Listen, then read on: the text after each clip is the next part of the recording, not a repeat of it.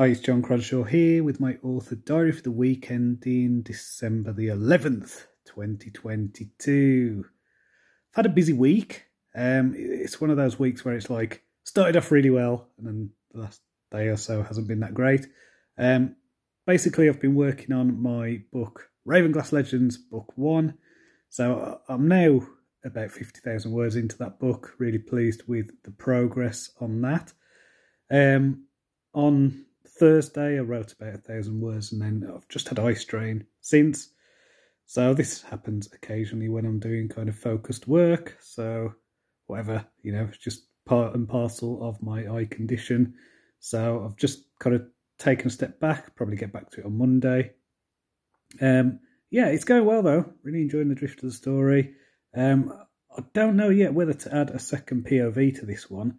I think when it's done, I'm about 2/3 of the way through the story now, so it might land about 70,000 words, 75,000, something like that, which is a sweet spot for me. I've really liked that word length, because before I used to do kind of, 50,000 words, 60,000 words. I think 70 to 75 is a really nice amount of story. But we'll see. It might need a second POV. I think it's all right. I think the second POV thing, it could be done as a parallel story.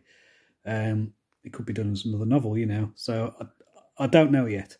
But I am going to finish this first POV. I prefer, personally, stories with one POV or a kind of very tight POV around a small group.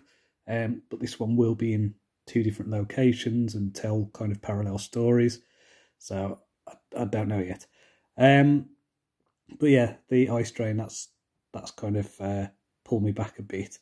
But as I say, whatever. In terms of reading, I read the book Dark Money by Jane Mayer. This was a book basically about the funding of kind of extreme right-wing politics and things like that in America. So this was fascinating. I don't like politics particularly, but I find I don't know. I'm kind of interested in how politics and conspiracy and things like that are so intertwined at the moment, and how those ideas have kind of become mainstream. So it's not really research, because it's not my original research or anything like that, but it's definitely an area I've been reading about over the last few weeks, last few months, something that is kind of just, a bit of a side interest, especially in America. And I think because the thing with American politics is, it's a very interesting and very kind of peculiar for the rest of us.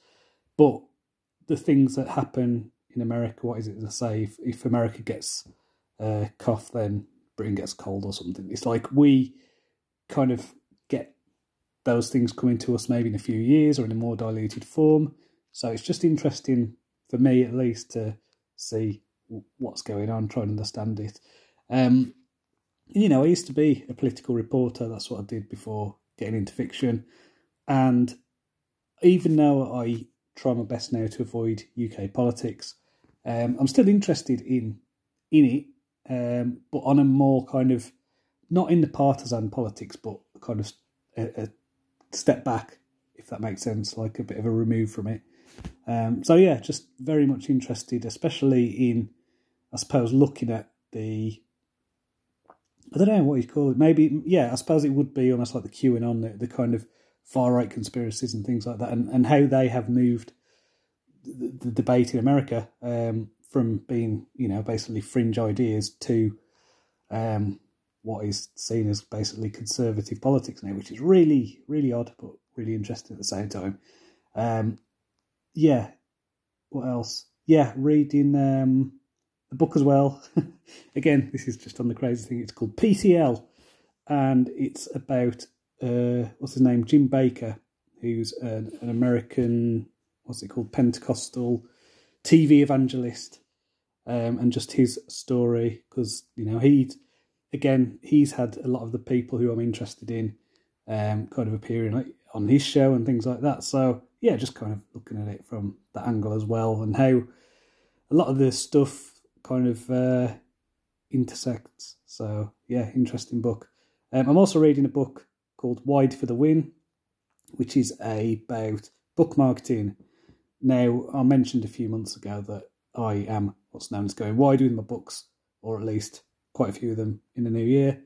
And what this means is they will be available on more platforms. And because I have spent all of my author career really focused on Amazon, I'm having to learn new techniques, new tactics, learn how this ecosystem works. And, one thing I've been doing this week is registering for things like Apple Books and Google Play and places like that. So, this is something I'm doing, but it's also more work.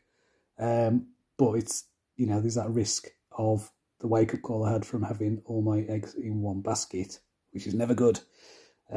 So, yeah, need to get on top of that in the new year. What else? Yeah, the audiobook news. There we go. Dawn of Assassins. The first 3 books of that, I've signed a contract for that. So, yeah, that is a thing that's going ahead. Really pleased with that. The narrator is really good.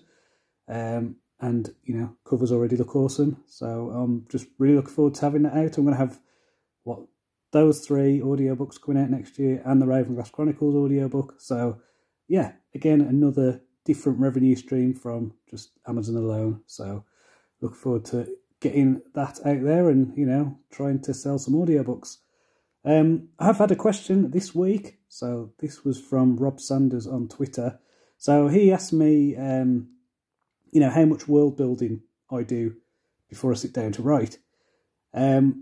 Now this is an interesting question for me because I've done this strategically now. I did quite a bit of world building back in 2015, 2016 for the fantasy world that I'm writing in now. So drawing a lot of maps, coming up with different places. And what I've done, because I'm writing at different times, is I've got the locations, but they'll be different depending on what point in time it is. So there'll be hints and residues of different places, different times. So, I've got a location that is in Ravenglass Chronicles called Nordturm, which is I had the idea for basically a city that had been carved out of a mountain, out of a cliff that overlooks the sea. Its dock is inside the, it's basically inside the mountain itself. So that has evolved.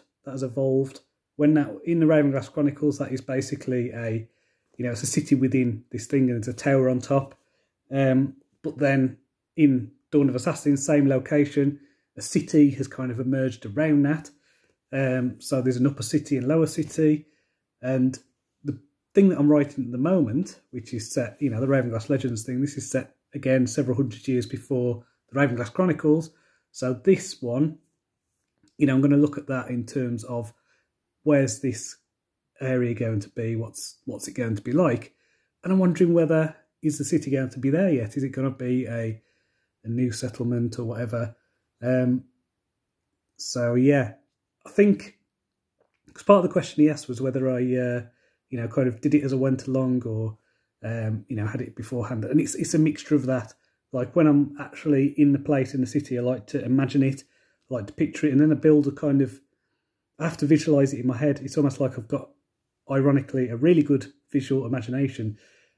So, looking at, I can picture towns and scenes from, my Wasteland books, Blind Gambit, all these things, the Ravenglass Chronicles, all the towns in it, I can picture them in my head really clearly. I can make my way around them. Same with the maps, it's all in here. And, it's just, it comes in to it either as part of the process of writing, sitting down, writing, getting those details out. And yeah, in the editing as well, sometimes I'll add, I think, what do I say? It's like, I like to have my world feel like it's lived in. And that's something I add on my third draft, is like getting those little details in about the world, little specific things. So yeah, if you have any questions, you can get in touch on Twitter. It's at John_Cronshaw, or you can email me, johncronshawauthor@gmail.com. So until next time, cheerio.